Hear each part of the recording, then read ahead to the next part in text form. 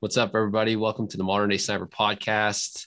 You got Phil here and Kalen, and we've got a special guest for you guys. But before we introduce him, what's up, buddy?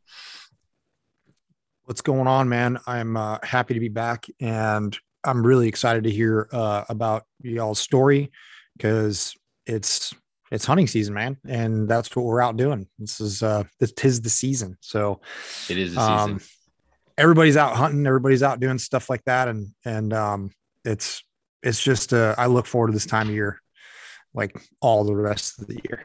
So So, um, yeah, dude, I think now that I've been doing this is going into my fourth year. I'm definitely like I got hooked last year, but like I mean, every year that I just have these experiences, I get more and more hooked into the craft of trying to learn how to be backcountry or just a sufficient hunter.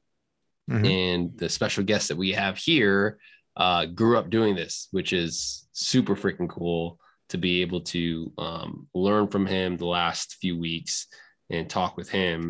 And I'm excited to get him uh, in front of our guests because I think we've talked about this. A lot of people pay a lot of money for an experience like this, right? Mhm. And I was afforded the opportunity to not only come here for a job opportunity, but then stay here, but then meet him through our community.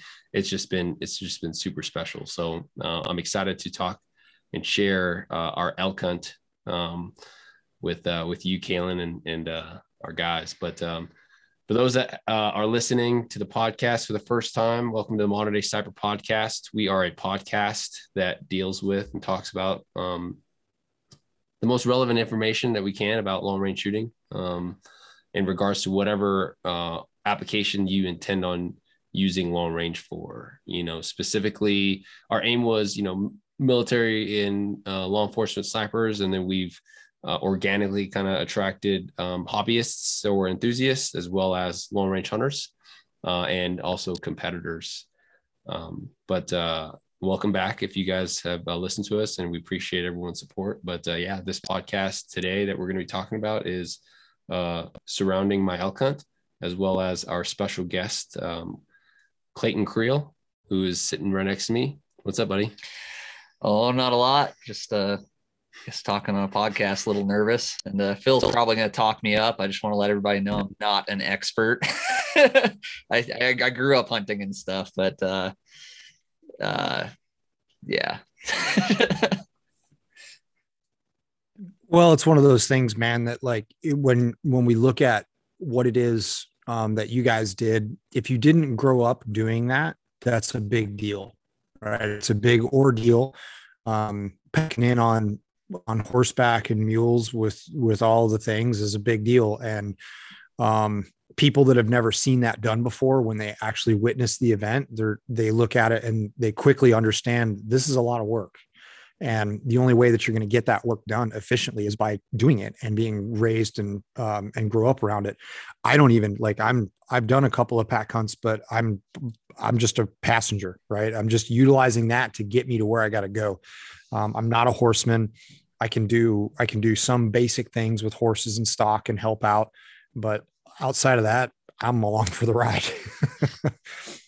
Yeah. Well, yeah, I feel super fortunate that you guys wanted me on here. And yeah, a lot of stuff I'll talk about experiences or relate to experiences. And it's just my limited experience. Like there's a lot of old timers that live out here that have been doing it their whole lives, and they're a lot older than me. I'm 27. I'd consider those guys, experienced enough to be an expert. But like you guys have a lot of good, knowledgeable people on your podcast, like the optics one, the last one. I'm like, man, there's all these like super knowledgeable guys. And so anyways, I feel really fortunate to be on here with you guys. So Yeah, well, Let's we're talk. glad to have you, man. Yeah, let's talk about growing up in Wyoming. Let's talk about how because you're pretty much, other than moving here, I think when you were 3. It's I'm sure you Yep. can't remember, but you in theory grew up here in Wyoming. How's that like? Yeah, I grew up as long as I can remember. My parents got divorced when I was 3. Still have a good relationship with my dad and that side of the family in Georgia. And then from there on, if I talk about my dad, it'll be my stepdad in Wyoming that raised me since I was about between 5 and 7. It was awesome growing up out here. And I definitely, one thing that's cool about taking you hunting is someone that didn't grow up around here. And I was talking with my brother about this yesterday, that, yeah, a lot of stuff we did isn't normal. And it's like, I mean, other than tying my shoes, one of the earliest skills I remember was my grandpa taught me how to whittle. And when I found out you could sharpen a stick with a knife, me and my brother, we were still running around in diapers, and we had those little fiberglass. It's just like a little white fiberglass strip with a string on it, like a little bow and arrow. And back then the arrows were still made of wood. I'm sure they're made of plastic nowadays, but little suction cup arrows that you can shoot the fridge with. Well, I took the kitchen knives after I figured out you could sharpen those things. We broke the little suction cups off, sharpened a point on it, and we were outside hucking these little arrows at anything that moved. And I think when we started shooting at each other, Mom took them away. But yeah, it was good. I was fortunate to have a lot of those old timers I talk about, good teachers, from my dad to the outfitter I worked for, Grizz and Carla Turner. They got separated. He now owns an operation up in Northwest Territories. It's Raven Throat Outfitters. So you guys can look him up. But worked on pack trips and got to see a lot of the country out here, which was cool. And then during hunting season, I was obviously in school. And so on the weekends, if you needed like hunters brought in or food brought in or camp brought out, I'd go and help out when I could on the weekends. I got to miss a couple Mondays because of that. So that was cool.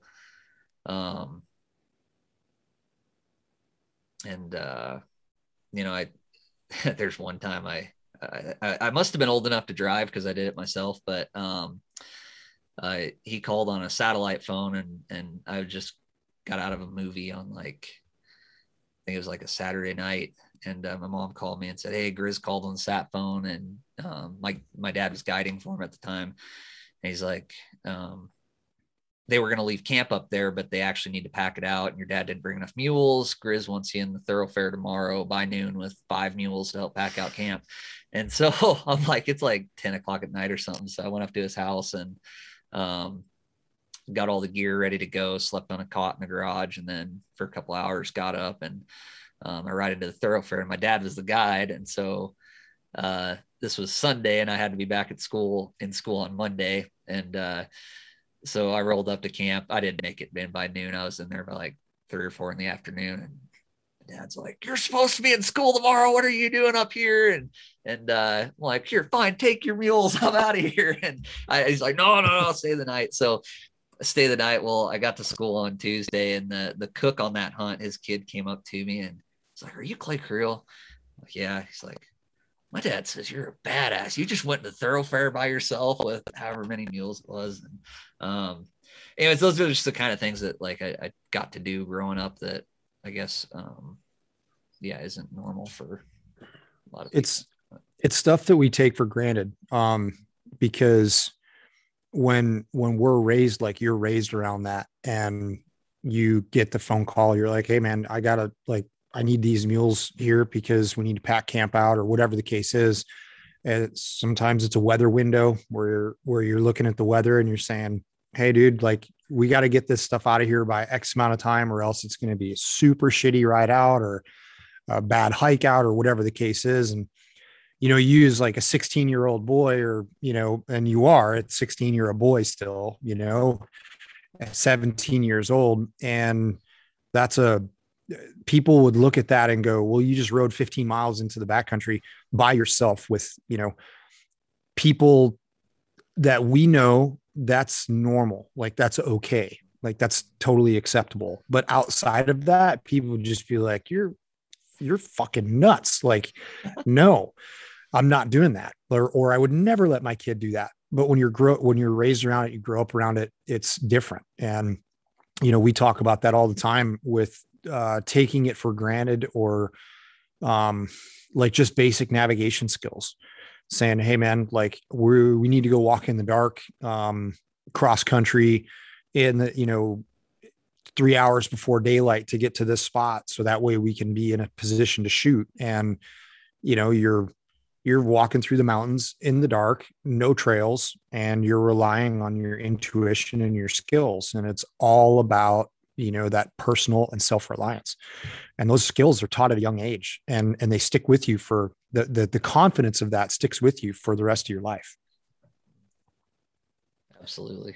Some of the couple of things that I remember talking about with you over the trip, Clay, was just like, literally the Kentucky windage, or the math of doping your rifle.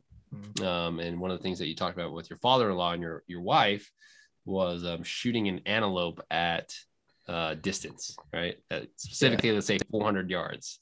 Yeah. And the ditty was, imagine, you explain it better. So you're shooting a 25-06, and what Flint told his kids was at 400 yards.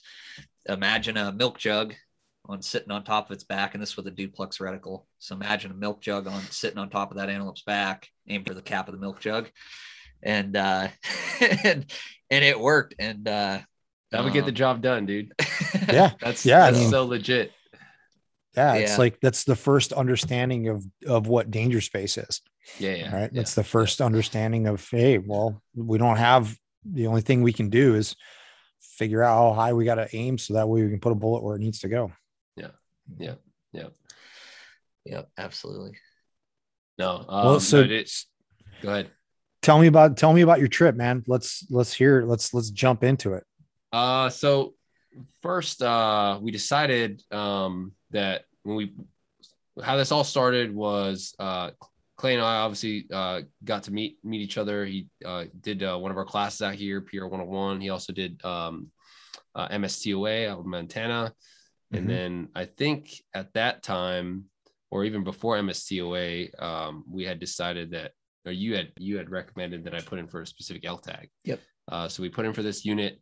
We won't say what unit it is, but I drew and he didn't, but he's like, dude, I'll still take you. And then fast forward to September, a week before the opener, we made some time to carve out to do a scout trip, which was super beneficial for me and I'm glad that I ended up doing it, because I don't think I would have really understood the country as well as I did on my second trip, if that makes sense. Mm-hmm. And then just getting familiar with the horses and understanding all of the fine details that goes into packing, horses and mules. And that's one thing that Clay's been really, really good at. Because like I said, a lot of people pay a lot of money to buy guides to do these trips, right?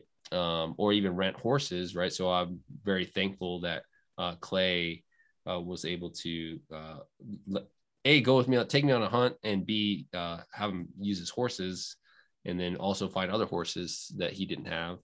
So we did the scouting trip, and honestly, we only left camp once to get a better area during the scouting trip. Yeah, we hiked up to twice. The one day we hiked not as far out of camp, but just to get a little different angle. But we went up to one of my favorite glassing spots, and where this is at. So there's a lot of drainages out here that are like, it's like steep like this on one side. There's a creek at the bottom. It's steep like this on the other. And this, a really good open, there's two huge drainages that come together, and then you've got those little drainages off the side, but there's a spot where you can see a ton of country. And one of my styles of hunting, depending on like in a drainage like that, is that I learned from my father-in-law, was get somewhere you can see a lot of country. And this is hard for me to do because I'm not patient at all, and glass all day, like get somewhere where you can see as much country as possible. And I learned that when I actually started hunting black bears, and my father-in-law killed a whole bunch of black bears, and hunt with my dad. He'd killed a couple black bears, but it was kind of, you had a tag in your pocket, and if you ran into it, you'd shoot it. But anyways, that's kind of the style that the get high in glass was what I want to show you, because how open the country is. It was burnt timber, a lot of burnt timber. So it's really open compared to hunting in the trees is completely different. Archery hunting, depending on the drainage, can be completely different. And, but it was cool to show you the area and see where you're going to be hunting and where I've seen elk in the past and some of the migration trails, and get you used to the horses so that during the hunt we could focus less on, the horses. Don't do this and focus more on the hunt. Yeah. And it's just good to be out in the mountains. Yeah. Like it was good to get to know you a little more, spend time away from society. And so, like we talked about, what was nice about these hunts is that, like, it's all it is work, right? But it's simple work, right? Mm-hmm. And when you're in the mountains, you need fire to keep you warm. So what do you need to do? You need to collect firewood. Wood. You need obviously water. So collecting water, and to eat. That's it. Yeah, I mean, and walk. And walk. And it's as simple as it sounds. It's like, it's what I really loved about it is that there's no service period out there. Yep. Right. So you literally have only one thing to focus on, which were those things.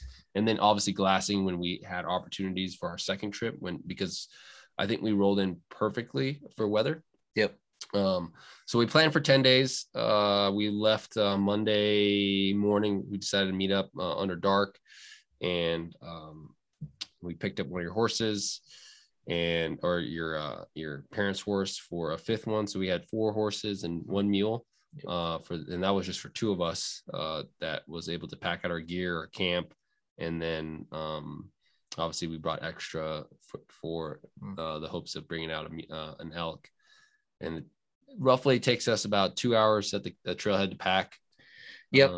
Just because we packed. It's more like you're packing, and I'm just you helped out a lot. Yeah. Yeah, and you actually jumped in a lot of stuff. I was like, he hasn't been around horses. I don't like horse wrecks. Like I was gonna kind of tell you, like, hey, just it's a lot of work for me, and I know you're gonna want to help out. Just let me do the horse thing. And man, you're just hopping in and untying stuff and helping out. I'm like, I just double check everything you did. And you pick up so quick on stuff that you're actually more help than you thought.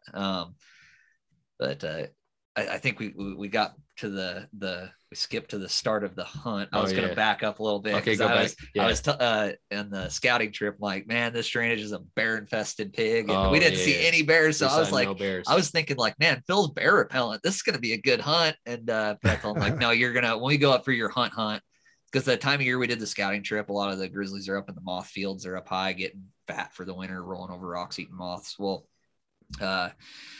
so we didn't see any during the scouting trip. And then like 15 minutes out of the trailhead on your hunting trip, we come out of some trees and there's a sow and 2 cubs and right next to the horse trail. And when you're on horses and you have a pack string like that, you're just massive. Like to a bear, you're a 2-headed, 6-legged centaur. They're not going to mess with you.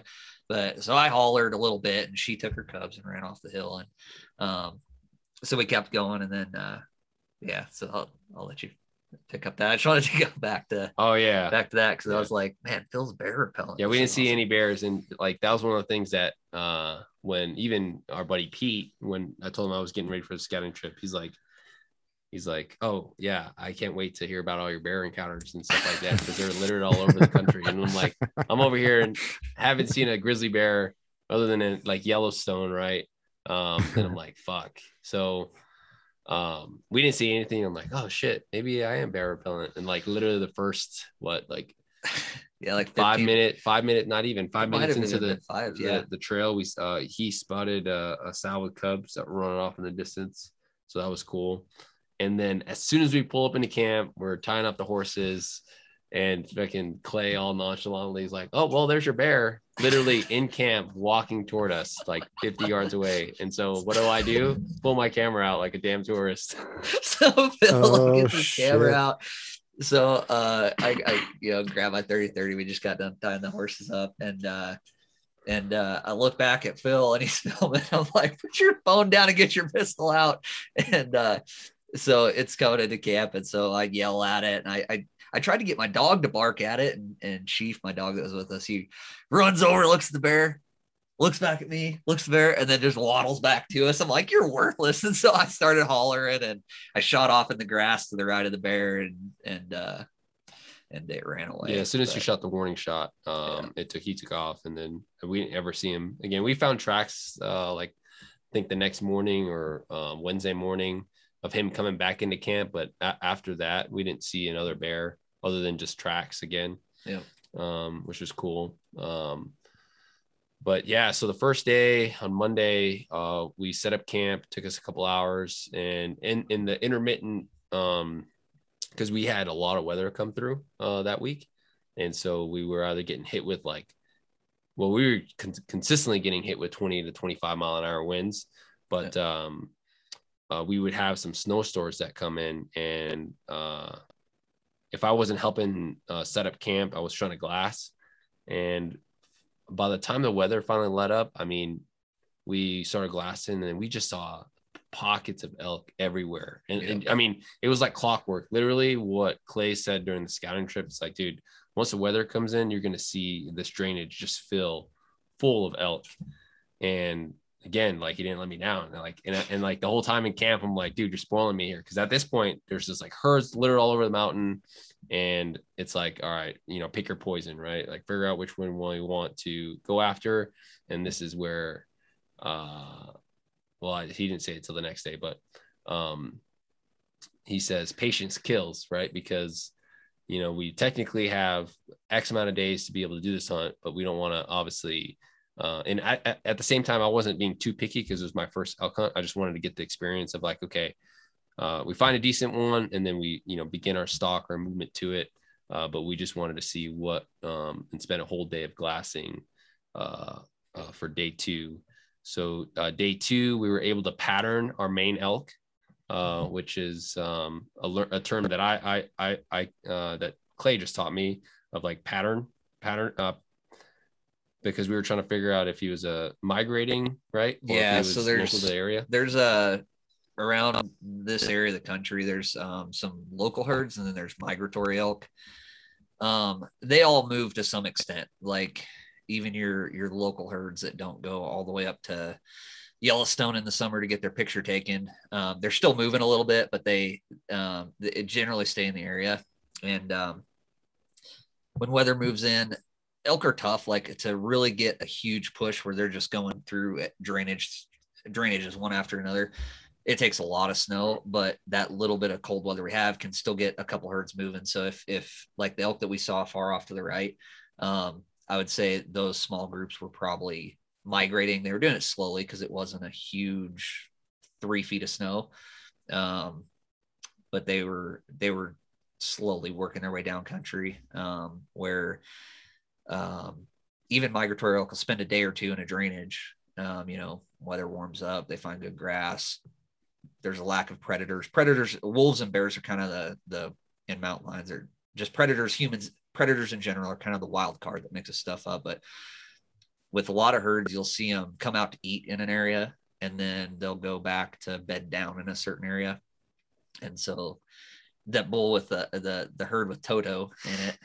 So we started naming our bulls. So the herd with Toto in it was kind of pattern, easy to pattern. They were living up in this bowl and eating around. And I think he was kind of hanging in the area for a day or two. And they moved. I won't get that far in the story yet. But anyways, yeah, I was kind of showing them the difference between trying to figure out if those elk are moving, or if we can get a pattern where they're bedding here and feeding here, then we can start to put a stalk together.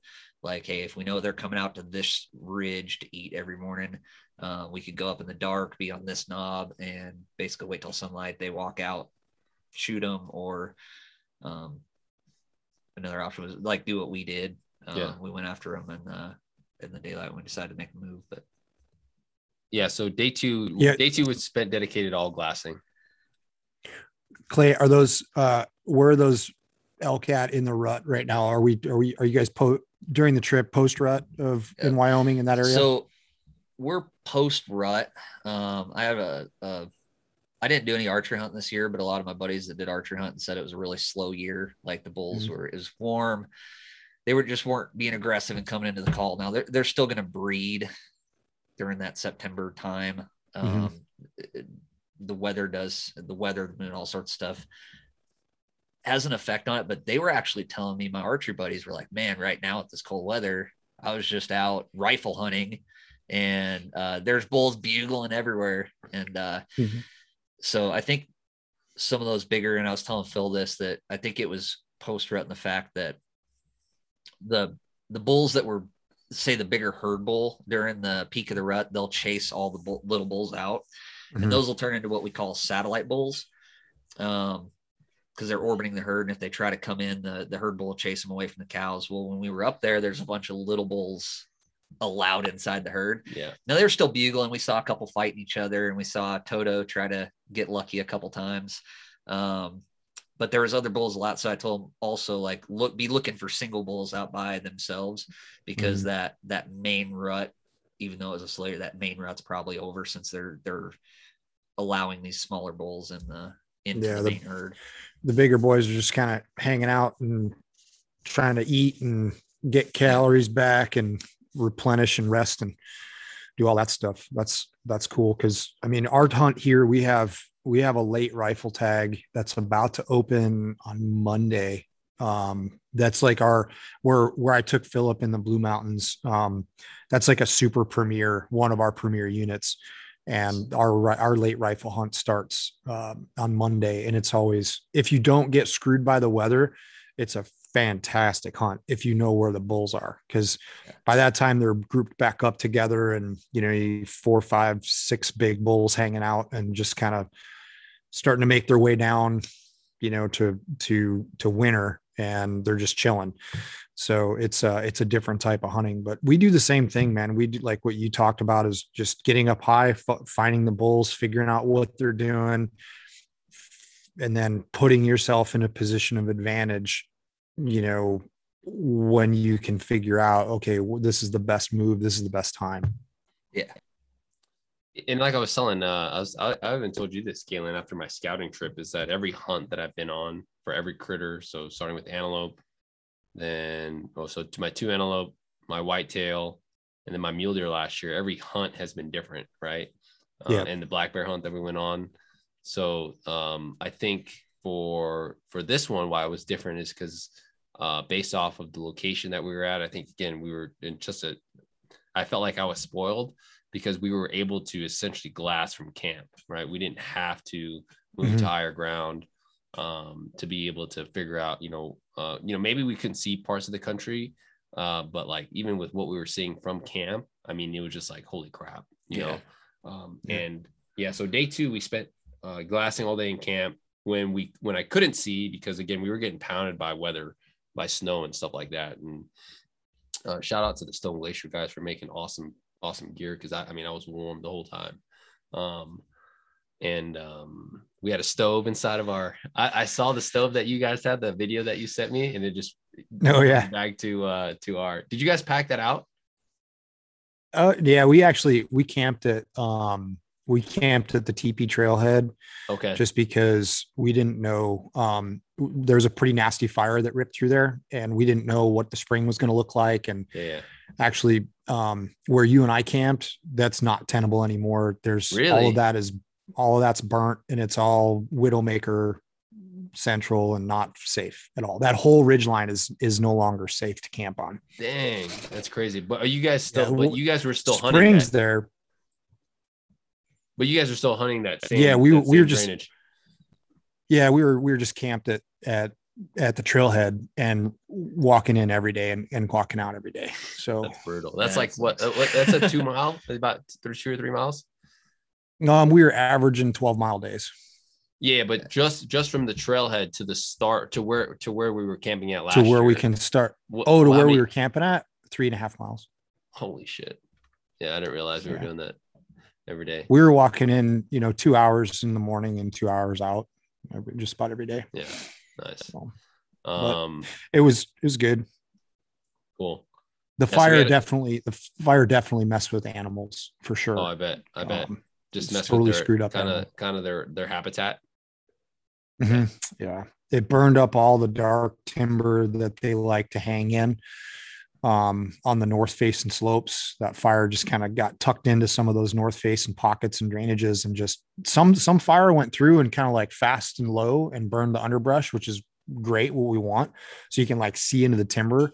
But then there's a couple of pockets where it was just like, holy shit, you come around a corner and it's just like the surface of the moon, just straight up annihilated. So it definitely screwed everything up. So one thing I don't want to jump into a rabbit hole, but one thing I do want to definitely talk about, I even wrote a note here so I can remember, is local areas. And what I mean by that is, like, if you're new, and I think this is why like hunting is kind of intimidating, is because a lot of locals out here, and one of the things that Clay was telling me during our scouting trips, and just him talking all these different drainages and creeks that are known in the local community, right?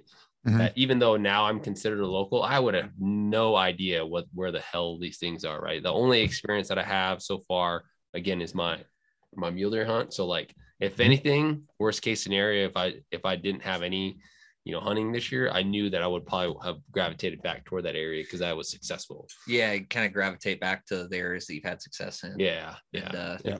So I'm super excited to show you as much country as possible, because it's once you learn more about animal movements and once you learn more about animal habitat, you can start to then branch out and say, okay, well, this habitat over here is, there's no roads within, X amount of distance.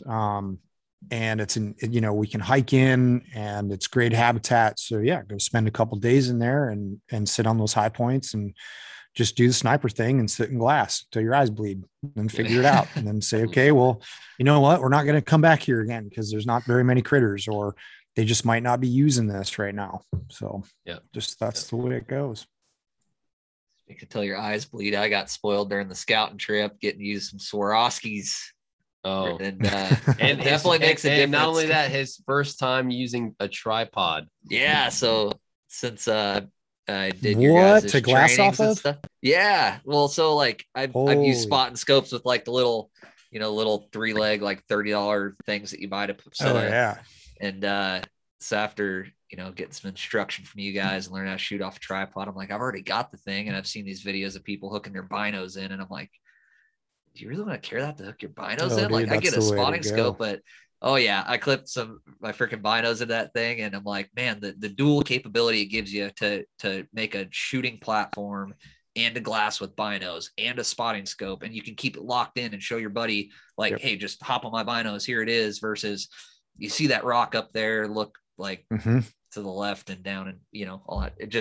It's a game changer. And you like when you're in that midday, when you're in that midday and it's warm outside, and that's when everything's kind of tucked in and bedded down for the day. And if you don't have that stability in your scan, you're not going to pick up those movements. You're not going to pick up the ear flicks, the head turns, because you're shaking so much. And you really have to be picking that stuff apart. And the tripod is like so mission essential. Once you use one, you're just like, whoa, what have I been missing? Yeah. And, I just sit there and set up my OP, and I get nice and comfy with my, with my sitting area, and put my tripod up and lean it back against my ruck, and I'm good. We literally, Luke and just yesterday, we sat freaking all day long, just waiting. So very normal stuff for us out here too. Yeah. I'm glad you brought up the ear flicks and stuff, because that's something I was talking to Phil about on our scouting trip, with like, after listening to your guys' podcast with what's the name, talking about priming your brain and observation. And so I would have never thought to explain like to Phil like what I'm looking for when I'm looking for elk or deer or black bear and all this other stuff. And after that podcast, I asked myself, like, what is it that I'm looking for? It's one of those things I've done my whole life that I don't know how to explain. I'm like, how do you know the elk were up there? Oh, because the squirrel told me, whatever. So I'm thinking, like, how do I explain? And with mule deer, I was telling Phil, I'm like, dude, those things blend in so good. Like, what I prime my brain for is like microscopic movements. Like if I'm glassing and I see, I'm like, I think something just moved, then with the tripod, you can lock it down and be like, okay, look for that Stare movement. at it. And it might be an ear flick, or they turn their head and the antlers move, or whatever. But that was something super cool. After listening to that podcast, I was like thinking like, what do I look for? And the tripod definitely gives you that stability to see that microscopic movement way better than doing the whole like pull your chest rack up and put your elbows on your knees or use the bill of your hat. And it was just, that tripod's a game changer. It sure is, man. It'll and it just for sustainability, right? Just to be able to sit there for all day long in glass. It's some people don't like it. Some people it really messes with them to go, and they look at you and they're just like, I've helped out on a bunch of guided hunts, and people that are not used to that type of hunting, it just bothers them because they're just like, what do you mean we're going to sit here all day? Like, dude, like we're up here and we can see such a commanding view. Like we have glassing spots that like you're talking about are location spots, right? I don't know what's going on in this drainage. I'm going to get up to the highest point. I'm going to see for 2 miles. Right. Yep. And then I'm going to be able to pick things apart and go, okay, there's a group over there. There's a group, whatever the case is.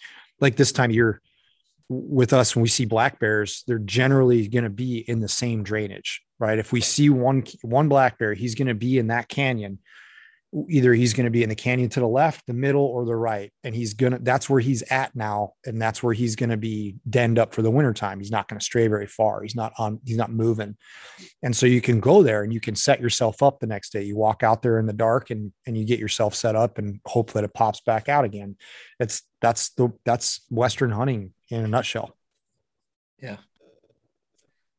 Yeah, dude. And honestly, and for me, I think that's why like it was easy for me to kind of gravitate toward this craft and learn, just because it's nothing any different than what we did in our previous life. Right. It's just like, hey, find a place that you can glass, and observe for, a large area. Obviously, specifically for our job, it's only typically just, one main objective, one specific area. I think now that we don't have to worry about, obviously the enemy, it's like, I can literally pick the highest point that I can possibly hike to, and it'll give me a great observation for many avenues of approach for specific, game trails and stuff like that. So that's again, that was nice. And then without all the extra fucking bullshit gear, right? So like no comms, batteries. Like my pack was, even with my rifle, about 4 or 5 days worth of food. I think when we weighed it, it's like 47 pounds. And that was only 2 quarts of water. And I was like, man, that's actually really good. That's not bad. Yeah. And I think that minus obviously the horses, I think I would be okay with, if we didn't have the horses, I would have been okay with that, with having that on my back. Did you guys do a wall tent camp? No, we didn't bring the wall tent on this one. It was I borrowed it from a buddy. So I've got a teepee tent that you can put a stove in that doesn't weigh anything. And is it a Seek outside? It's a Lux. Oh, okay. Yeah. Yeah. So I think it's a little bit cheaper. There's like Seek outside, and then there's Kifaru, or I think are the two like really high dollar expensive ones. And then you got your cheap Amazon ones. A Lux is in the middle, but I gotta say it's held up to a lot. I wish it had a little more room. But because they say 6 man, take that number, divide it by 3. Yeah. It only fit really like 2 with gear. Yeah, it's great for 2 dudes. Yeah, with a stove, a pile of wood, and 2 backpacks. Yeah, Luke has a 6 man Seek, and we've had that thing in all kinds of crazy shit. And with a stove, you can do 3 dudes with cots, but it's tight. Like rucks are outside at that point. But it's like super comfortable with 2 dudes in the stove, and you can move around in there and stand up and stretch. And especially if you're buttoned up for the weather, it's nice. It's a good tent.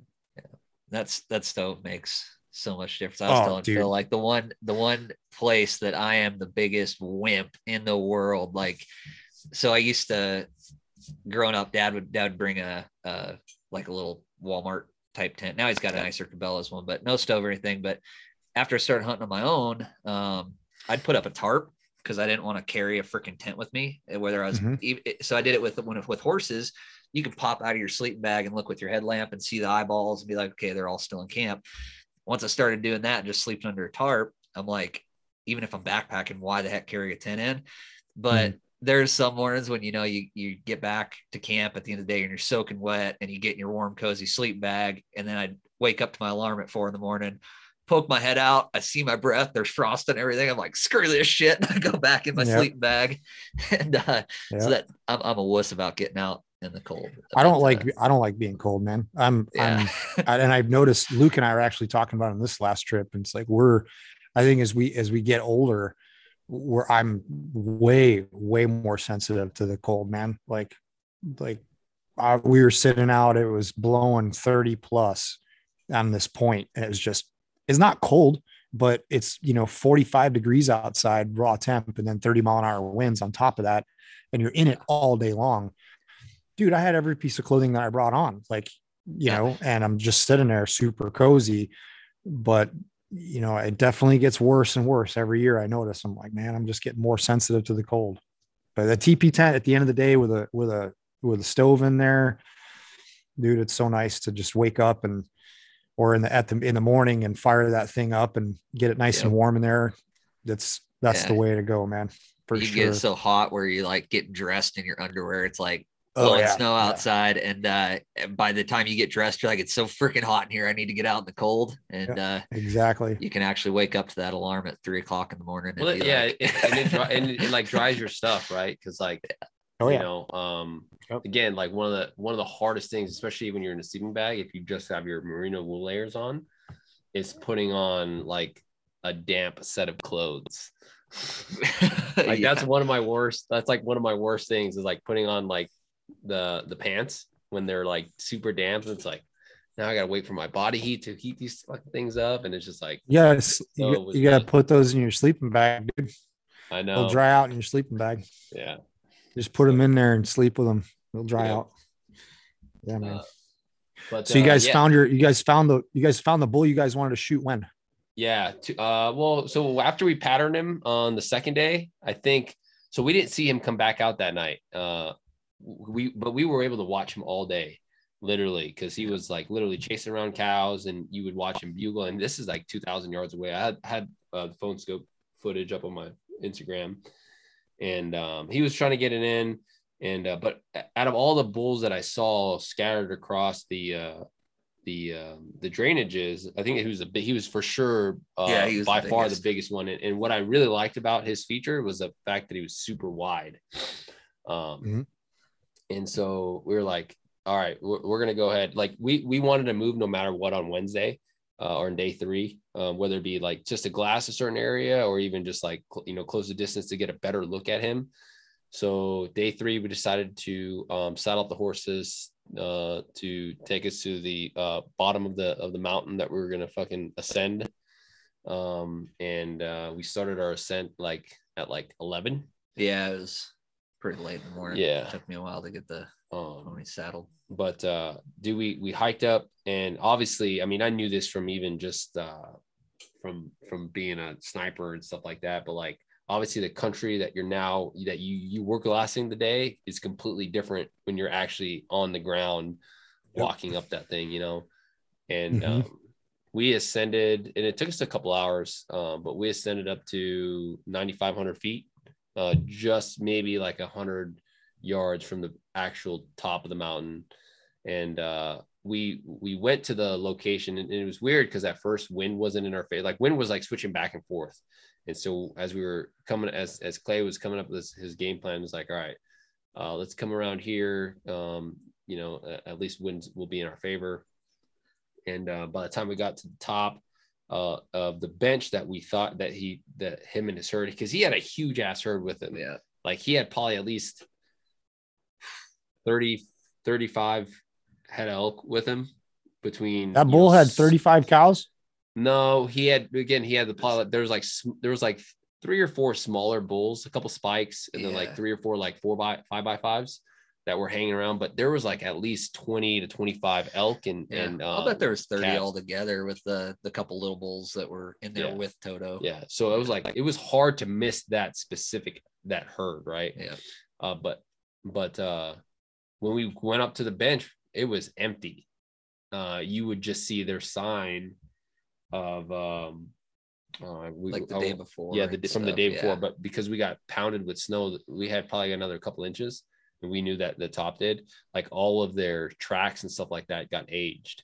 So it was tough to see. But that morning, Wednesday morning, before we actually pushed out, I got like a little 10-minute window, and we saw this other herd further west of where our original bull was, and he was lower in elevation, which was nice. And at first I thought it was the same bull. And after looking at him and after he showed us his angles, it was a completely different bull, but he was super nice. So I named him Bruce, literally like at the last minute. So like, I was like, all right, even if Toto is a wash, we've got options, right? So by the time I got to the top, we stopped, grabbed some lunch, got out of the wind, because at that point wind was dominant from our west. So it was nice because we were going to start heading west along the ridge, and now wind was in our favor to be downwind of them. And when we were glassing the day before too, one thing I was thinking about as we're going up there is like, if wind's usually blowing from the west, and it was switchy on us in the morning, but after it settled in, I'm like, once we get to the top, even if he's not there, there's the bull that you saw that morning. And then the day before that, we were seeing those other elk that were further to the west of us. And I know like once we get weather, that whole hillside's usually, you're going to find bulls there. So once we got that elevation, it's like, even if he's not there, we can side hill and we're going to see stuff below us. And there's that one herd up above us. We named it the cliff, Suicide Cliff, because you named the cow elk Martha. I think that Martha would walk to the edge like the night that we set up camp, and then the end of day 2 of glassing, Martha'd be standing out on top of the cliff. I'm like, don't do it, Martha. You have so much to live for. And, anyway, like she go right to the point of this thing. It's literally like they send out like a little scout to like check out the area. Like, all right, yeah, like cow. Yeah, it's just like all right, let's see if there's anyone, and there'd be just 2 of them on the cliff, and within, I don't know, 10 minutes after them just standing there, you would see the herd behind her start walking down and start feeding. So and we never saw the herd bull of that herd. That would be somewhere above us. So it was a pretty safe gamble that even if Toto wasn't bedded in the spot that we had in pattern, that there was going to be more herds to the west.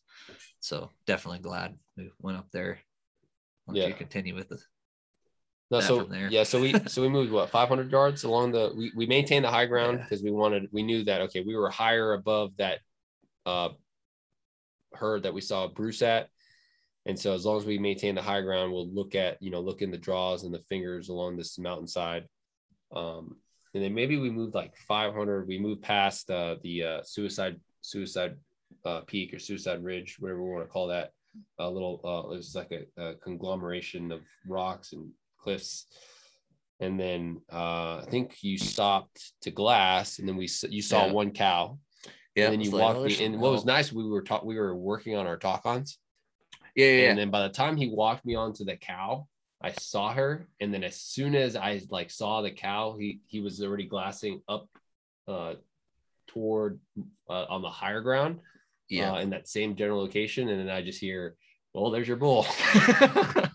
Nice. And dude, immediately I'm like, my heart's fucking pumping, because when he lays it was like, I think like 800, within 800. Yeah. We were outside that shooting distance, but in a really good spot, higher in elevation, and the wind was right. Like we knew we were going to be able to get a stock. But he was ways away. And then one thing that's cool was I'd come up with a plan in my head to like, okay, how would we get into shooting range, and where you're already a hunter, like you're just learning the area out here, like, cause you had a plan to stock up on him. After I thought about my plan and your plan, I'm like, actually, yours would work a lot better. And so that was kind of cool that for your first elk hunt, like my first elk hunt, I'm following Dad. He basically did all the work, and like you came up with the stalking plan to get in that shooting distance. And that was pretty cool. And we talked about this the other day, is like, I feel like I'm pretty confident from the time that I decide to shoot something, like from the stock to the shooting portion, I have a general idea, just from my previous life of like what to do. Yeah. And I think we put a spotter on him. And then, Clay asked us like, all right, do you want to go with this bull? And honestly, like, I was like, I'm good with this experience so far. We saw a freaking bear in camp. We saw a bison came through camp. I hiked my ass off. And like, I was like thinking like, man, I don't like if I pass up on this, if I play the pass game right now, I don't know if I could do this again, like have to hike up. Cause like we fucking that shit, dude, especially in the snow, man. Snow and down timber are two things that suck and they really suck together. Yeah. Down timber. Cause we were off the trail completely when we started hiking up. And I was like, man, like we'd have to spend all day the next day glassing in my head Wednesday and then on Thursday, and then I probably won't shoot anything until Friday. I was like, no, I'm good with this one. I'm not picky. So we decided, and then Clay came up with his game plan. I was like, hey, how about we maintain the high ground? We just go back up a little bit higher, and there's enough terrain features that will mask our movement. And he's like, oh, that's good. And then so just like a freaking just what I remember, or just one of the things that's ingrained in me is like, all right, get one good reference point of where he's at, because as soon as because there's so much timber, it's very hard to pick out exactly where he's at. But I knew that once I had a general idea, I could use that general area to make sure that I could keep something between him and me. Mm-hmm. Not even only him, but his whole herd too. Because that's one thing that Clay was telling me is like, it's like, we don't want to get too close because those cows can really give away your position. Yeah. Cows bust a lot of hunts because, especially if when the bull's like, he's focusing on the cows, and the cows are laying there, the ones that aren't getting chased around, they're looking around. And so it's like, you kind of got to be aware of where all their eyes are at. And so yeah, I was thinking, and I was trying to range it and do angles and stuff where I was thinking, from where we were at when we spotted him, if we drop back completely out of sight of everything in the draw, go down and then pop up in side hill. But I think we still probably would have been like 500 something, and could have been a good shot, could have not been a good shot. But your plan going up and being in sight of the cows, but far enough away, and like you said, having those terrain features in between us, that was a good move, because after we got past and didn't bust them, we were able to get down to a closer distance than I think my plan would have got us. I think we'd have been belly crawling under logs for a while. My plan. So that worked out awesome. Yeah, we decided to do the stalk, maintain the high ground, and before we left, once we got kind of out of sight, we laid some areas that would potentially close our distance to within 400 of vantage points or essentially firing positions. So like, all right, we'll try to go there. And so we got back on the high ground. This is where at this point, I took my rifle from being slung on my pack to carrying it along with the sling, to put my trigger cam on it, and then put my trekking poles up on my pack, and just made sure my tripod was ready to deploy. And then we got down to that area, that firing position, and couldn't see him because there's just too much vegetation or too much timber in the way. So we dropped down a little bit further. And then finally we got a good clear view of him, and that brought us to 465. And so we got the phone scope set up. Clay was watching him as I was like playing all my camera gear, right? And dude, first big bull, and you're dicking around with camera gear. So dude, okay, so this is the best part. Is so like, as I'm dicking around this camera gear, Clay's watching the bull the whole time, and like, I mean, I would go back and watch the footage too, and like there was like plenty of opportunity with him just completely broadside that you can just hear Clay's like, oh, that's perfect. So right behind the shoulder. I didn't want to he was already up, like when we're sneaking up, he's like, I look back and he smiled at me, and he's like, dude, my heart's pounding. And I'm like, so I don't want to add anything to his stress. I'm like, he's a good shot, which is one cool thing about taking Phil hunt. I'm like, I don't have to worry about some people I take out. I'm like, are we going to be chasing wounded animals? Like, anyways, Phil's going to make a good shot. I'm going to let him do his thing, but I'm looking at the bull through the phone scope, and he's got his trigger cam on, and I've got his phone hooked up to the scope, and I'm like, perfect. I'm like, why isn't he shooting? So he's got a muzzle brake. So I've got my dog wrapped in my legs and I'm covering up my dog's ears. And, right. And I'm looking, I'm like, why isn't he shooting? And I look up and he's screwing with his tripod with it's got a camera with the side view. And I wanted to be like, Phil, keep your effing face on the gun. Yeah, no shit, dude. Get in there and shoot that thing. And so I told him afterwards, I was like, I didn't want to add to stress or anything, but I was like thinking of like his keep your face on the gun motto. And I was like, yeah, for sure. That's awesome. Give him hell, man. So the whole time, because we closed the distance at 465, and at least at first I was weary about it because I wanted to get within 400. Because again, what's in the back of my head is like how long it's going to take me to get there. And it's bear country, right? So like I think I told Clay, I was like, I want to get within 400. So when I was put at 465, and we had at least 10 to 15 mile an hour winds. You can see it in the Mm-hmm. video.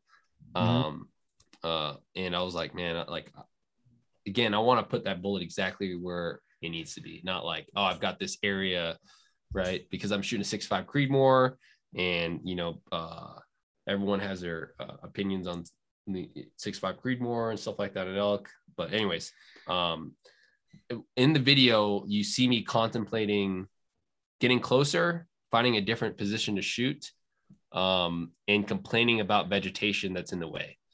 Because as you're looking through this phone scope, I've got tree branches and limbs that are just above him, closer to me, right? And right. I'm like, dude, I'm gonna hit that, right? If I shoot this, I might hit that. But Clay can't hear me because he's got his earplugs. I've got my earplugs, and I'm in front of him. So he's not sure why I'm not shooting. Mm-hmm. But it's because I'm like, I can't shoot. There's veg in the way, like I'm gonna hit that. I was gonna ask you about that actually.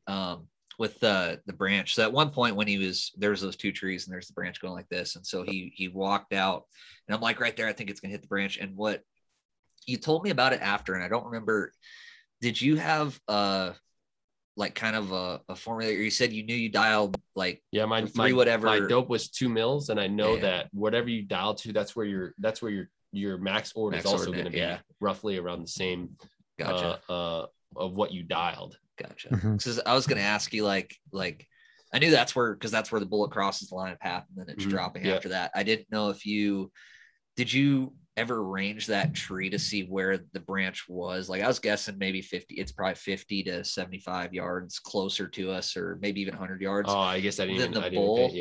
And I just did. That's something I didn't know if you'd, you just look at your max ordinate and then be like, okay, if there's anything between that and the vital zone that I'm aiming for, better just play it safe. And instead of being like, okay, it's 3/4 of the way at target, so I know the bullet's going to be like here and it'll clear it. No, I didn't think I was thinking about any of that. I just thought I just saw the vegetation in the way. I think because mainly I was dealing with all the other camera stuff. That I just saw shit in my potential trajectory path, and I was like, I can't shoot. But finally, by the time he like skirted off toward one of the edges or like away from one of the branches, I was like, okay, I feel confident there. And then that's when like I knew if I didn't shoot him now, it was going to be another probably like 10 minutes before he gave me another window. Cause like if you look in the trigger cam, like he is barely on, like his front leg is barely being covered up by a tree. So like he literally just gave me his lungs there.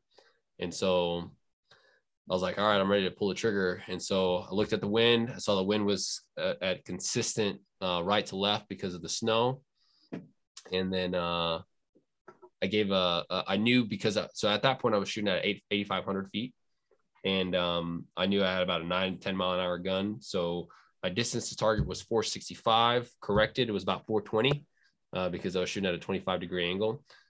Shot off a tripod.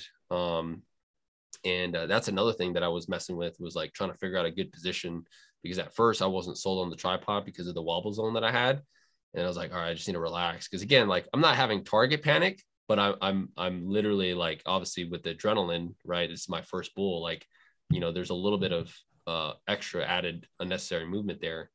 And, of me preaching, put that bullet exactly where you want it. So I was like, all right. And you can hear me breathe. And then I was like, all right, I'm gonna use 5/10.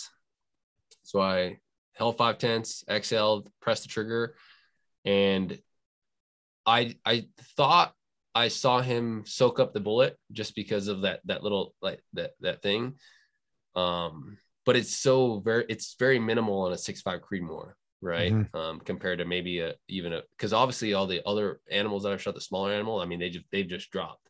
But because I was so conscious about putting this really right behind the lungs or in the lungs versus like on the shoulder bone, all I just saw him was move.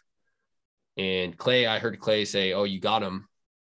So when he ran out into the open, just for good measure, he stopped, gave me another good broadside shot. I put another one in him. Yep.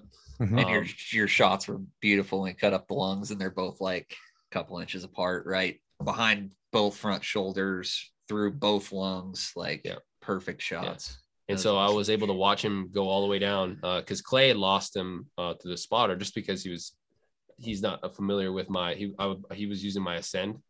He's probably not familiar with my joystick. So I was able to watch him the whole time as he went down, which, again, I'm hopefully I don't ever, I'm not an experienced hunter by any means. But like I said, I do know one thing, and it's the simple fact that as a shooter, and this is something we preach in our classes, is that the shooter should already know, and the spotter's just there to confirm what the shooter should know, right? Right. And as the shooter, you need to be responsible for managing your own recoil, follow-up shots, especially if you don't get the desired effects, and that's exactly what I implemented in this shot. Right. So could you, like I've watched your trigger cam footage and I watched that all go down, and it's very difficult to see that animal's reaction to being shot because it's such a big animal and you didn't hit any bone. And so therefore that bullet is just carving a hole through the tissue. And it's such a big animal and it's happening so fast. It most likely doesn't understand what happened. And it's just going to say, okay, well, something bothered me, and it's going to keep walking.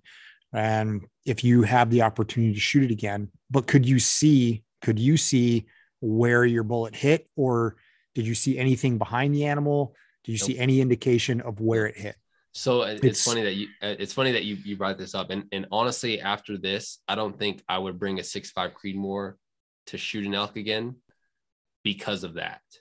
Because if anything, like I was able to manage recoil, but because of my adrenaline and stuff like that, like I wasn't able to really see, like I saw him soak up the bullet, but I don't know where he soaked it up.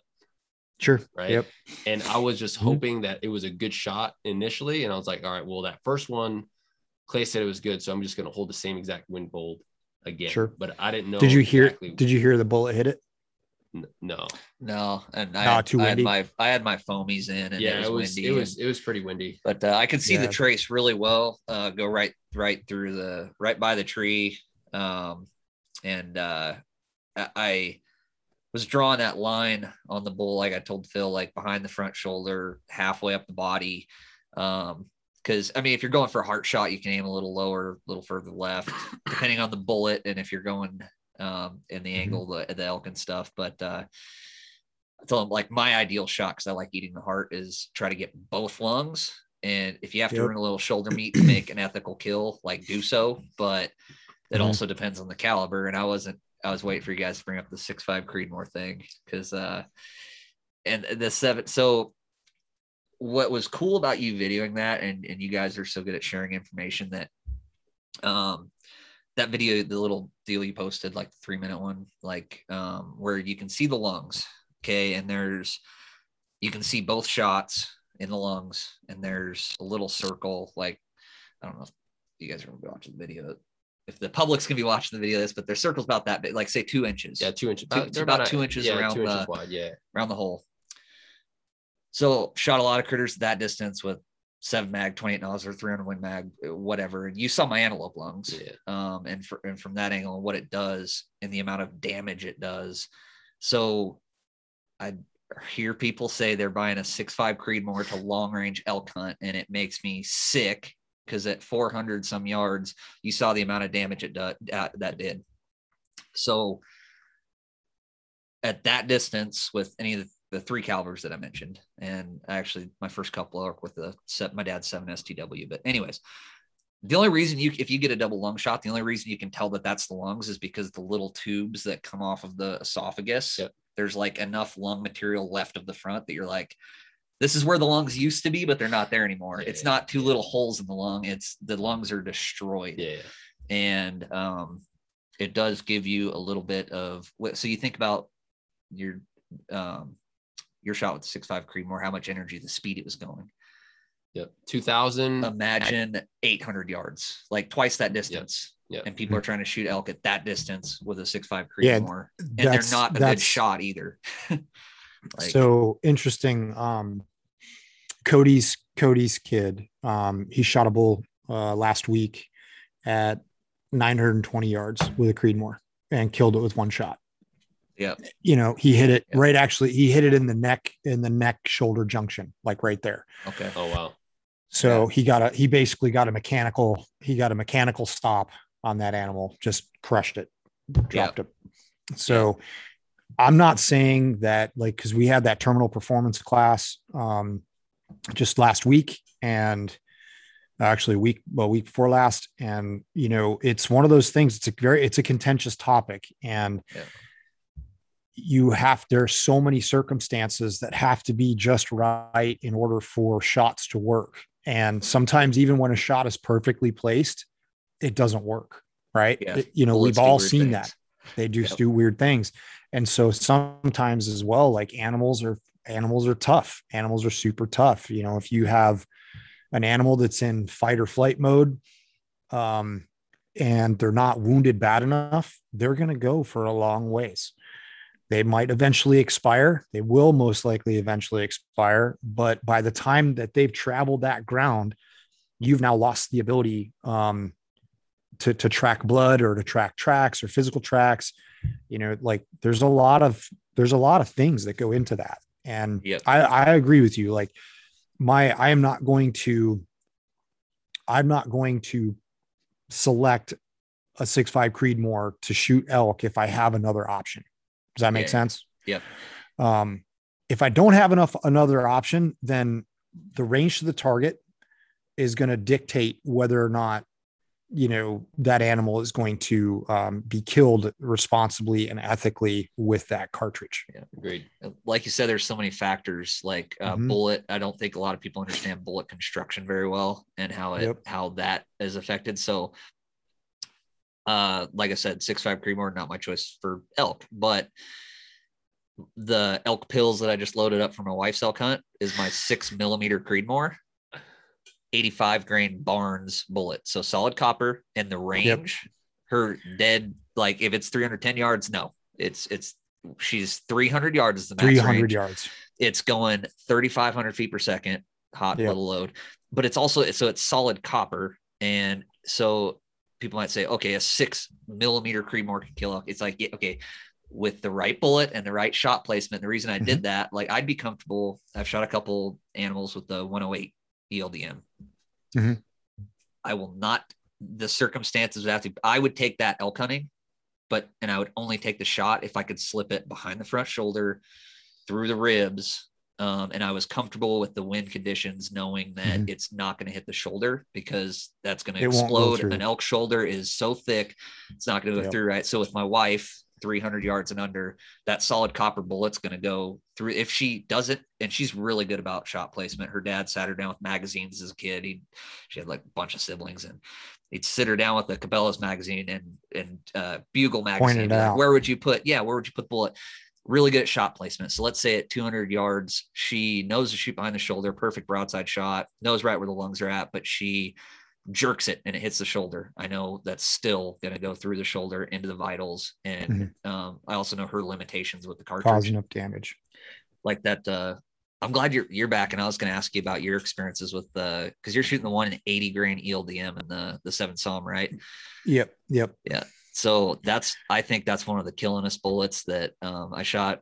I had a load in my 7 mag, a load in my 28 Nosler, and think I took my buddy hunt, was using that bullet, killed a couple animals with it. And that bullet, like, does it just kill shit? It's awesome. So it's a match bullet, but again, bullet construction, like I've chopped a bunch of bullets in half to see what, like, with the ELDM, if you compare it to, like, say, the 175 ELDX, and you chop it in half, there's a big air pocket behind the tip of an ELDX.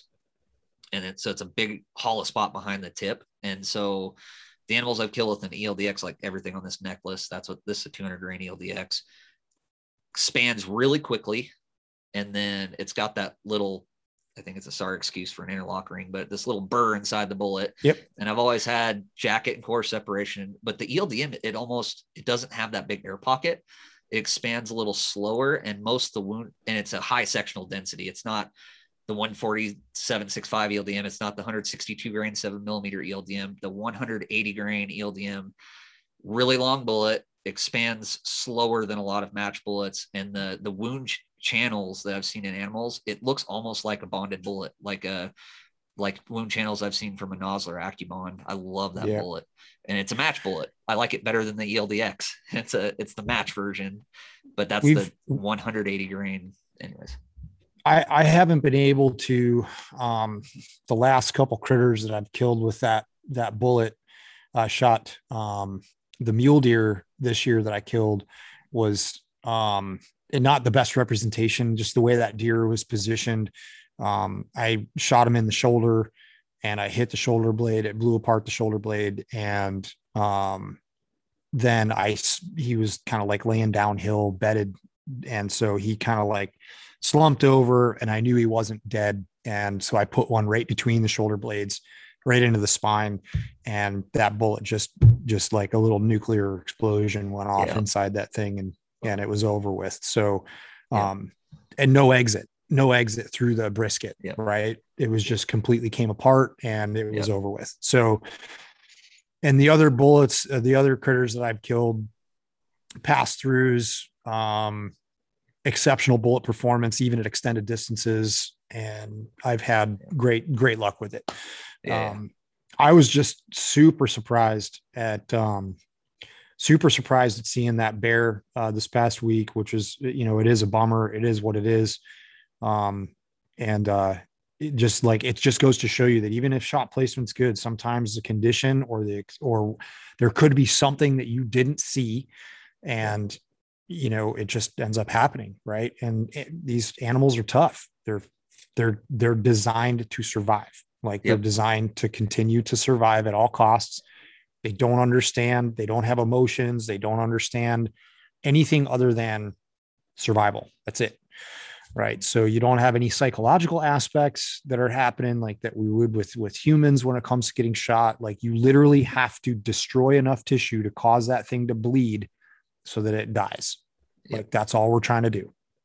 Or render it immobile with a mobility kill, which I don't even think I don't like doing that. Like I don't like doing that. I don't like walking up on critters and have them still be alive. Yep.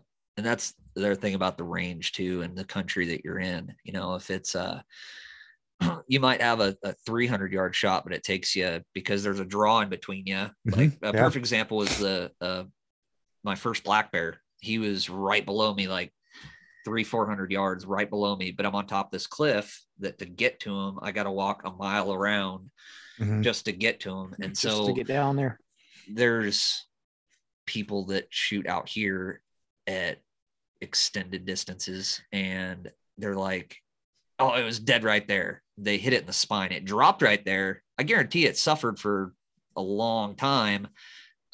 Just because it dropped doesn't mean it's dead, but it took you 3 hours to get there. And by the time you got there, it was dead.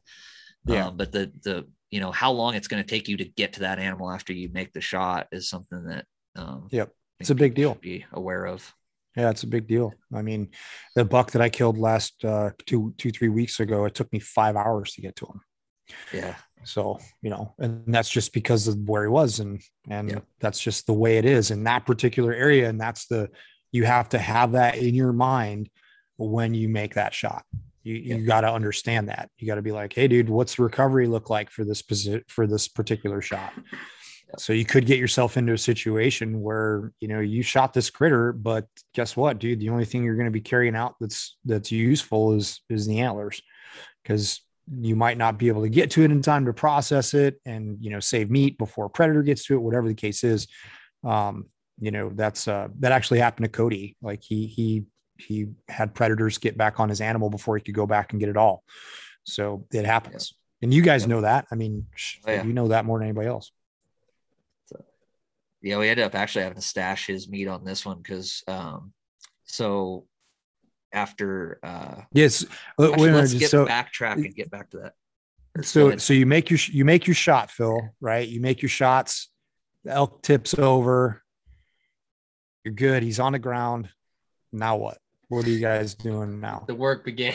The work begins. So we go down, we bomb down the hill. It takes us probably like 30 45 minutes to get down to him. Yeah, get our pictures. And then, at this point, the clock is racing against us because I shot him late in the afternoon. I think I shot him at like 4, and we get to him at 4:45. Oh boy. So we have an hour and a half, maybe hour 45 minutes of usable daylight before sunset. And literally by the time Clay and I got done coordinating, and it was mainly Clay's show, just because again we were like, I wanted to do it, but because like the last thing that we both want to be doing is have carcass with us in the fucking pitch black.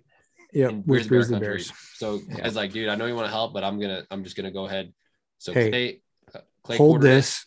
Get your hands out of the way. Yeah, and let me get to work. Well, actually, he's like holding the guts to keep his hands warm too. And my hands were warm, and he's freezing. I'm like, yeah, hold on to the gut pile. Dude, that's productive. I was like, keep your hands warm. And I was like, well, so I was getting some videos. Obviously, once we finally gutted him open, because at first we were just quartering him. So we quartered. Oh my god, dude, the fucking hind legs. So they ended up being what's like 75 pounds, something like but that. like even just trying to pick it up, I was like, what the fuck? To get it out of the way. Yeah. And then dead meat is literally dead weight. Yeah. Yep. And so elk have a lot of it. And then when I was actually, so the as I was trying to be productive and from a teaching standpoint while Clay was gutting. So like what I wanted to do is get pictures of obviously my shots, like what the lung, what happened with the lungs. And if you see my picture of my of that I post, he's actually laying on the opposite. You see the opposite side of him being shot, but you see a little blood spot. That's actually not the exit. It was actually fragmentation from his rib cage that went to the other side, because none of the bullets exited. And really, those ELTXs didn't exit. No. Wow. Yeah. Interesting. So interesting. Yeah. So we got the back. I mean, fucking back straps were like, just one back strap was like 20 fucking pounds. And so we got the back strap, and like my fucking dumbass didn't have big enough game bags. You got the caribou size. I got the baby game. It's like, baby, what the heck are these? The freaking baby freaking game bags. It's all good. And so the fronts and obviously the hind quarters didn't fit in game bags, but everything else did. But by the time we started moving downhill, and Clay made the decision, hey, we'll stash these, and then we'll come back to the horses, because could you get the horses to him? So what happened was, when we were up in his shooting position, the elk dropped, and I was like looking while I knew by the time we got down there I would be able to see it. So I had a view, and there's this little like grassy willow patch, and it looked like the trail was right below that. So I'm like, okay, well, we're gonna pack the meat away from the gut pile and the carcass, hike back to where the horses are, and bring the horses back. Well, after we get them quartered up and it's dark and we're hauling the meat away from the carcass, the trail was lower than I thought, and I didn't take into account all the down timber. So after we dropped the meat, we're walking back to the trail, and I'm like, man, there's a lot of down timber here, and we could have done it, but I made this calculated risk of like, do we want to risk getting in a horse wreck? And that's what one of my goals for this trip, which got accomplished, was I do not want Phil to have to experience no horse wreck. And so if we try to pick our way through this down timber to get up to the meet with horses. And it's got a bunch of bushes like below the timber with the little stobbies, broken sticks coming up. And I've put a couple holes in horses' legs during the daylight trying to work my way through that stuff. And I'm like, I think just calculated risk, we should stash it and then bring the horses back up during daylight. I'll be able to look like, okay, right up there on the hills, the meat, and pick away through the down timber. And so that's what we did, so that we didn't risk losing anything. Horse wreck. Yeah, dude. You don't want to have nothing to do with that. That's not cool. I walked up on one horse wreck. This poor horse he lost his footing somehow, and he was in this super steep canyon, little cut ravine, right, where like the water comes, a creek cuts through the trail type thing. Yeah. This freaking horse, man, is like on his back, and the only thing that's keeping him from sliding farther down this canyon is his halter. Like his neck's all stretched out, and I was like, man, I feel bad for your fucking sorry ass. Yeah. As the cowboys are trying to figure out how to like get ropes down there and get it under his ass. And like, I'm just walking by with my back. Like, yeah. See you guys later, dude. Yeah. Sorry. Yeah. I've seen a lot of horse wrecks. And that's one thing I was fortunate. The outfitter I worked for was very anal about how he did stuff. And like, I'll go hunt with other people's horses And even my dad's a really good packer. But he's really quick and kind of like he'll pack his horse, be like, you got your crap together yet? I'm like, I take so much time at the trailhead. I'd rather spend an extra hour at the trailhead and be late, but not have any problems on the trail. Sure. And that's because of seeing stuff like you're talking about for people rushing it, or in that situation, I'll bet you what happened, because we had one similar on a pack trip, is if you tie them up, and especially if you're on a hillside and you give them too much lead rope, they'll step over the lead rope. So like I was showing Phil, like you got to let time. It almost looks like you're like, that can't be comfortable having their nose right up to the tree, but you give them, a good 1.5 foot, tie your lead rope up high to where they can't step over it. Cause we had something similar happen. One of the guys that was with on the trip tied his horse up too long, stepped over, it's stretched out hanging from the tree, and there's a cliff below it. We're trying to roll it over and not get kicked, and had a nice little rodeo. And anyways, bet you that's what happened. So yeah, I very anal about taking the time to make sure everything's absolutely perfect with the horses to avoid that kind of stuff.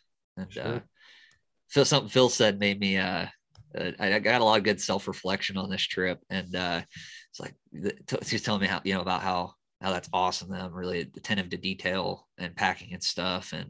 But we also talked about how organization is not one of my strong suits, and I'm like, I think if I categorize myself, I'm the most anal, disorganized person that I know.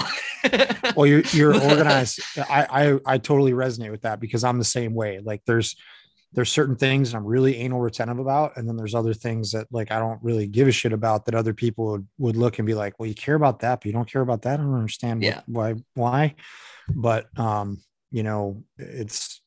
it's just because you've learned your lessons over the times that you've done it, and you're just like, hey, this works. And so we're going to continue with this path until something shows me that it doesn't work anymore, So it's cool. Cause, and, you start hunting with people regularly, like you have a hunting partner, and that's who you hunt with. And you just learn how to read each other's minds, and, exactly what the other person's thinking and doing. And you're each one step ahead of each other the whole way. Right. Yeah. And it makes everything way more smooth. Yep. Yeah. And that's something I actually just kind of had it was really cool on this trip, was that my last hunting partner, he was actually renting a room from me, and he moved out, and just his work schedule, my work schedule, stuff was working out this year. So I got to take Phil, and my buddy was that hunting partner that you're talking about. We hunted together all the time. We think the same way. And it was cool taking Phil, and the fact that I didn't scare him off and he wants to go hunt with me again. I'm like, it's cool to have a new hunting partner to teach stuff to. Cause I was like, I felt like I still had more experience to give my old hunting partner. And then I'm like, during this time, I'm like, man, I taught him everything I knew. It's time to show Phil the, man, yeah, anyways. And that's how this stuff cool. gets passed on, right? This is exactly Yep. how these things get passed on. And like, this was your first experience on an elk hunt. And this was pretty, with the exception, I mean, this was a pretty quintessential rifle elk hunt in the backcountry of the West, like that's it. Like we see it all the time. Our trailhead that we hike into, there's always the same cowboys there every single year. And they always do the same shit every single year. And they've just been doing it for so long, and they know what the deal is, and they've got their system down, and it works like a well-oiled machine. Yep. And it's also motivated me to get out. One thing that's cool, because my other buddy my main hunting partner, he grew up here too. And so he doesn't talk a whole heck of a lot. So but he's been a lot of places that I've been and stuff. And Phil, just every ridge we went around, I know it's around that ridge. I don't need to go over there. And we'd go around that ridge, and Phil's like, man, this is beautiful. Like, look at this. And it kind of opened my eyes to kind of taking that for granted. Like, sure, I love being in the mountains. I know it's beautiful, but it's like, your focus is elsewhere. Yeah. And Phil's like, man, can we do a summer trip up this drainage? And I'm like, man, this is so freaking awesome. I want to show you as much country, like all these different drainages and these spots. And it's going to be a motivating factor that's going to, running the hills with Phil is going to get me out more to be like, hey, I got to show him this place and this place and this place. Yeah, it was super cool. And just be a part of that first experience, your elk hunt.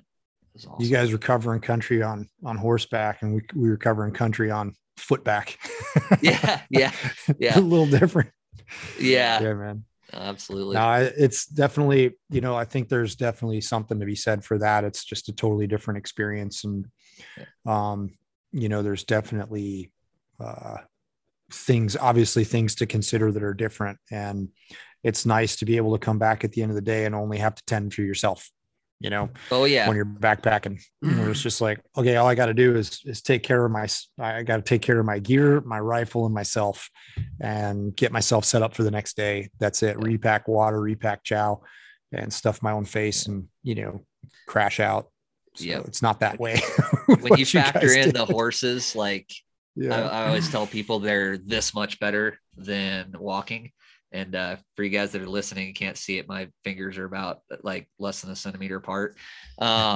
They're, with all the other crap that you have to deal with, they're a lot of work. So I enjoy a lot of my deer hunts. I backpack, and I almost enjoy it. Because it's good physical exercise, and two, I just don't have to worry about freaking horses. Well, packing out a mule deer is reasonable on a solo trip. Way different than packing out elk. Way different than packing out elk. And Phil, your bull's that's a young bull too, and a full grown, a big mature 8-10-year-old bull is bigger than that, dude. They get sometimes you walk up and you're just like, oh shit, what did I get myself into? It's a lot of work. This bull is actually pretty big bodied. Yeah. And one thing I meant to look at the ivories. I told you we were going to get those out. We'll go out there and look at it after the podcast. Yeah, you gotta go get that. I know. I'm gonna drop them to the taxidermist right now. I'll probably do it today, actually. Did you end up pulling a tape on him yet, Clay? I rough scored him at 327, but it was I also had I've got one of those tapes that, long story short, plus or minus 10 inches. Right. So did it really quick, man, wrote down some. I showed my buddy Luke the picture of the bull, and he, just by looking at it, he was just like, it's probably about 300 inch bull. Nice. Yeah. He's been guiding for a long time. He's seen lots and lots of bulls. Yeah. So that's a great first bull, dude. That's awesome. Oh yeah. Yeah. We walked up to it. I was actually kind of thinking that like 300 or just a little over. So when I put the tape to it, it actually surprised me. I'm like, it could surprise me because of how long the tines were. And it did. It was a little bit bigger than I was thinking, about 327. How long were his main beams? If you can remember. remember, like, I know it was 3 foot something. So that's the other thing. I didn't have my inch ruler. I had feet. So I wrote down all the measurements and then counted up all the feet, times that by 12, and then added the inches together. And it was kind of a rough job, but, and math isn't my strong suit, but, yeah, they're like 3 foot something. Yeah, it's 48, which is 48, 50, somewhere just under 50 or so. Yeah, it was under 50. Yeah, he was really, really good first bull. And I was thinking about it. I was like, actually, one of my family traditions is you have to shoot a cow before you shoot a bull. Really? Like, let's get that. Go straight to. And there's guys I know that out here that hunt all the time that actually, lived out here for a while and they haven't killed a bull over 300. So that's a super awesome first bull. But again, it's not about the score. It's like the experience of it. I'm glad you got the bear in camp, the buffalo in camp. Gotta see what horse hunting is kind of about, and see some new country. Whole time you're like, man, you're spoiling me. So I'm like, all right, let's just go to the top of the mountain. He was spoiling me until the moment that he was like, all right, now we got to take this meat and we got to bring it to the fucking horse trail. I was like, shit. See, when I took Phil hunting, I didn't spoil him. Yeah. No, we walked. I fucking worked my ass off. Yeah. That's good. Awesome, man. I'm so happy that Philip, I'm so happy that you got that experience, and that was the way that you got that experience, because it's I guess, how can I say it, it's not the right way or the wrong way or anything, but it was just like, that's like the legit quintessential experience of elk hunting in the West, and that's awesome. I'm super, super happy for you. No, I think I really enjoyed it because it allowed me to soak everything in, especially doing it with Clay and just him and I, you know what I mean? And I think we talked about this, and, what would have made this really, and again, I'm not complaining about the bull that I shot, but I think what would have made it sweeter was actually, instead of stumbling upon this one, actually finding the one I was after. Right. And then having another, probably 2 people. But I, with that, I realized that obviously with more horses or whatever, but yeah, it's just like, I can't imagine, especially in Grizz country, for people that do this and just do it themselves, right? With like packing out a full elk by yourself. That's, from where we were at to the actual trail was at least 5.5 miles. Cause we were from camp, we were at least another 1.5 miles, 2 miles in. Oh, so wait a minute. So you, from where you shot the bull, you packed meat 5 miles? No. We packed it a few hundred yards, but okay. From where we were at, from where I shot him at to back to camp would have been at least another 2 miles, and then from camp to to the trailhead was another 4. Oh, okay. Yeah. Guys, that's not even that bad. You start talking like 9, 10, 15. Hell, some of these boys that the older guys, they pack in 25 miles. Jesus. That's where their camp is, 25 miles in. They like it like that. Yep. Yeah. No. And we honestly, we didn't see anybody. We only saw people on that last day. Yeah. There's a couple people coming out on the last day. Which is nice. Yeah, I'm gonna start. Clay, you're gonna have to coach me, dude. Let's put in for some Wyoming tags. Yeah, no, for sure. Yeah, I was bummed you couldn't make it down to this one, but we figured out a way for you next year, because you're not a local. I think it's explain. Oh yeah, so I was gonna tell you, had you been able to make it down, that you can get, there's some over the counter tags. So for like black bear, and I forget, I looked at, so black bear and wolf, but then I think you can get, I forget if you have to pay, if you can buy over the counter, it's just expensive, or if you have to put in for a deer. But either way, if you draw a tag or the ones that you can buy over the counter, I can actually, as a resident, go get a temporary guide license, and I can take 2 out of staters a year. I think it's 2. Either way, your ones, that'd be fine. Hell yeah, man. And then you don't have to pay for a guide, because an out-of-stater that comes that hunts the wilderness area has to go through a guide. Out here versus national forest, you could hunt without a guide. So I just have to stop by the game fish office, get a temporary guide license, and then yeah.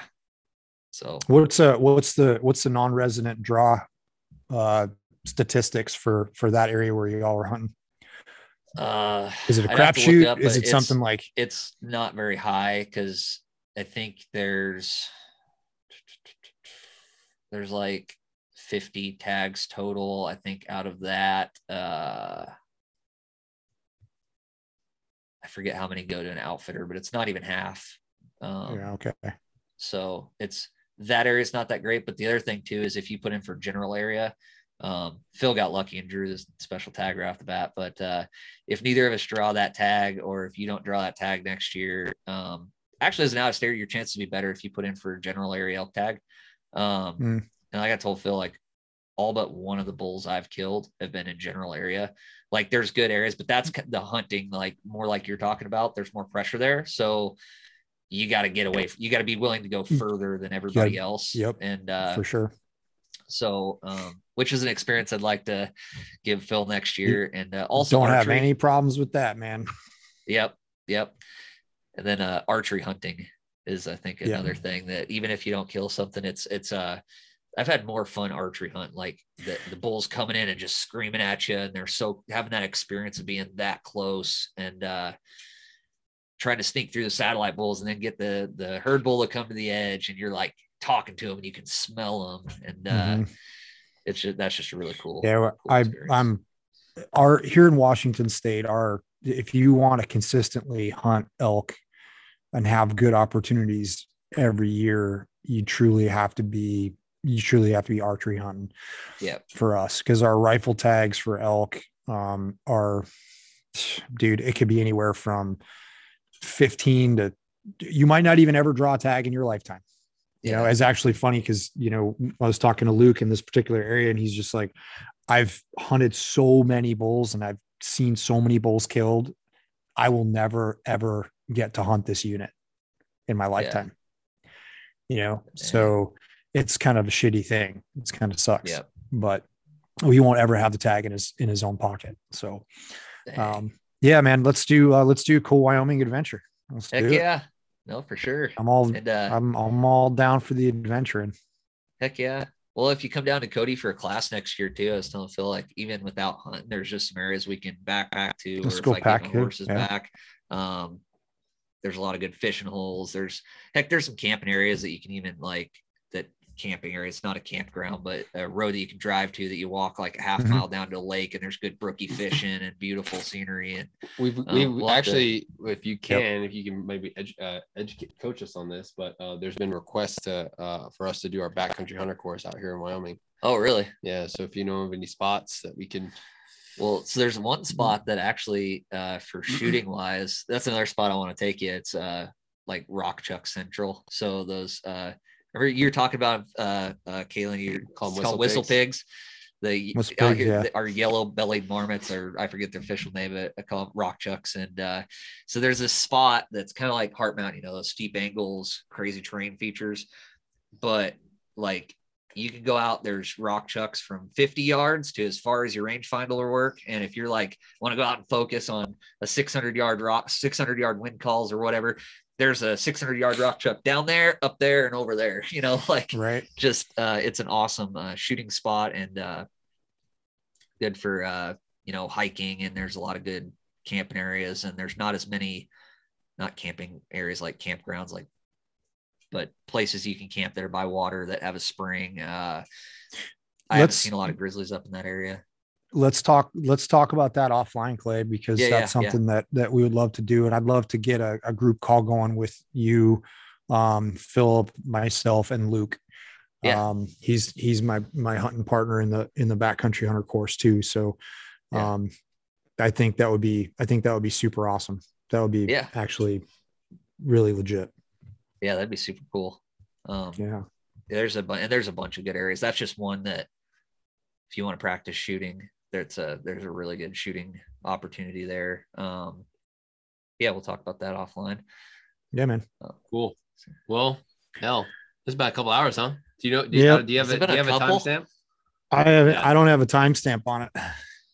Yeah. You Yeah, I'd have to check. It doesn't say anything on recording, but it's been a couple hours. So, but yeah, what'd you think about your first podcast? You're a little worried. Yeah, a little nervous. It's like I can go down rabbit holes real easy, and I can talk forever. That's one thing I am good at. I can just talk your ear off. But I was like trying to be a little quiet, let you guys.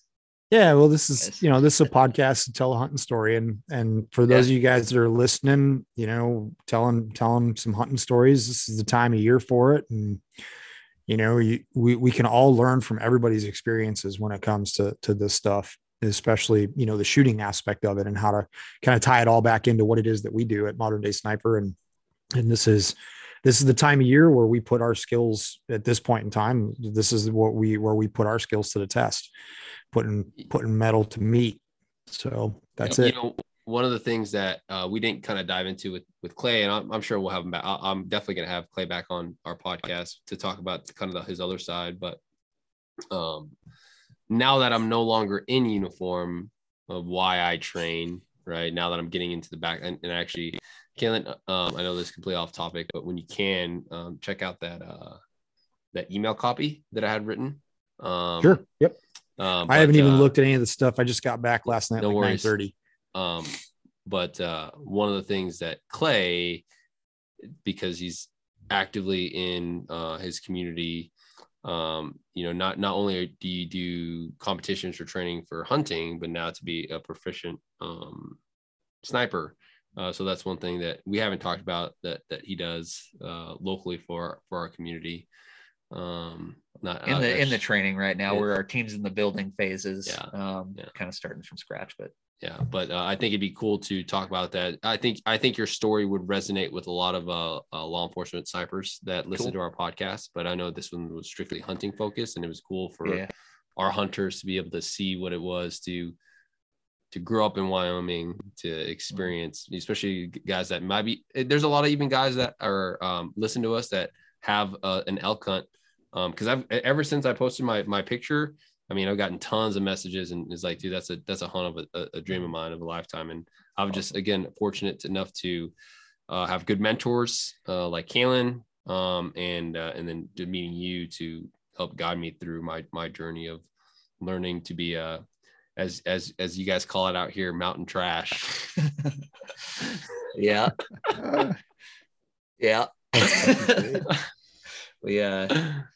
That's something. If that came up, I was like thinking, explain the difference between mountain trash, hillbilly, redneck, and something else. But I think for another time. I think mountain trash is high up on mountain that. trash. And I actually saw a sticker when I was taking Zoe to school. It's funny that said mountain, because I didn't think it was a thing. I thought it was just his wife was the one that brought it up at dinner one time, and I just thought it was great. And then I saw the sticker, and I texted Clay. He was like, all right, I'm gonna have to come up with some criteria to because somebody made a brand out of it. You can buy hats that say mountain trash. Oh, really? And like koozies that say mountain trash, and somebody made a brand, but the term, like, see somebody wearing that stuff, I'm like, what's that saying? Or there's like that bumper sticker, I don't know what it is, like, bro, do you even lift? It's like people with this mountain trash logo stuff. Like, bro, right. You even hunt? Like, anyways, somebody made it's a local term, but it's also somebody made a company that mountain trash. It's like equivalent to our on the veteran side of the house. I won't name any companies, but I hear you. But all right, man. Clay, Sounds thanks for good. coming on. Thank you guys, and thanks for everything Clay. you guys do. The Mighty Networks has been super helpful for me. Like what we can talk about in future podcasts, like my journey of figuring out what is a law enforcement sniper, and your guys' platform for sharing information, being able to talk to other snipers outside of a forum where it could be some kid in their mom's basement. Like, you guys have vetted snipers that I can message and talk to. And you guys are also phenomenal teachers, which is something I recently became an instructor for my agency. And so while I'm up there hunting with Phil, and like, that's one thing I'm constantly thinking of, is like watching how you guys teach, and it's awesome. And I've learned a lot from you guys. So thanks. You're welcome, dude. We're glad to have you, man. Awesome. For sure. Cool. All right, guys. Hey, thanks for listening in on this. May or may not post a video up on YouTube. If we do, it'll just be episode 56. But again, check out our online class, check out if you're not a part of the network and you guys have been listening to our podcast, you guys are slacking. That network is going crazy. I was actually just going through yesterday, finally catching up and replying back to a lot of engagement there. I love it. A lot of good positive feedback from guys' experience with matches or, asking questions about gear, which is awesome. So everyone that is actively participating in the network, thank you. And then we also have our cast have been working really hard on our events schedule for our classes next year. So check out our website, www.moderndaycyber.com, and check out all of our in-person classes for 2022. And they're filling up, man. They're filling up. They're filling up. So we will see you guys hopefully in the network or at the range. Until then, we will see you guys next time. You guys know the awesome, drill. Man. Well, enjoy those elk steaks, bro. Yeah, when you come over here, dude, there's so much fucking elk meat, dude. Like, yeah, you're gonna bring some home when you either when I go over there or you come here, you're bringing some home with you. So. Sounds good, man. Sounds good. I still got an elk tag and a bear tag to fill. I got a few more. Yeah, I'll get the elk done here pretty quick, and then the bears are elusive for me, man. I have not yet sealed the deal, and I gotta break that streak. So I got a couple of day hunt opportunities here that are going to be that are fairly productive. So I'm stoked for that. So awesome. Good luck. Right on, guys. Thanks, man. All right. Thanks, guys. Take it easy, Clay. Anytime.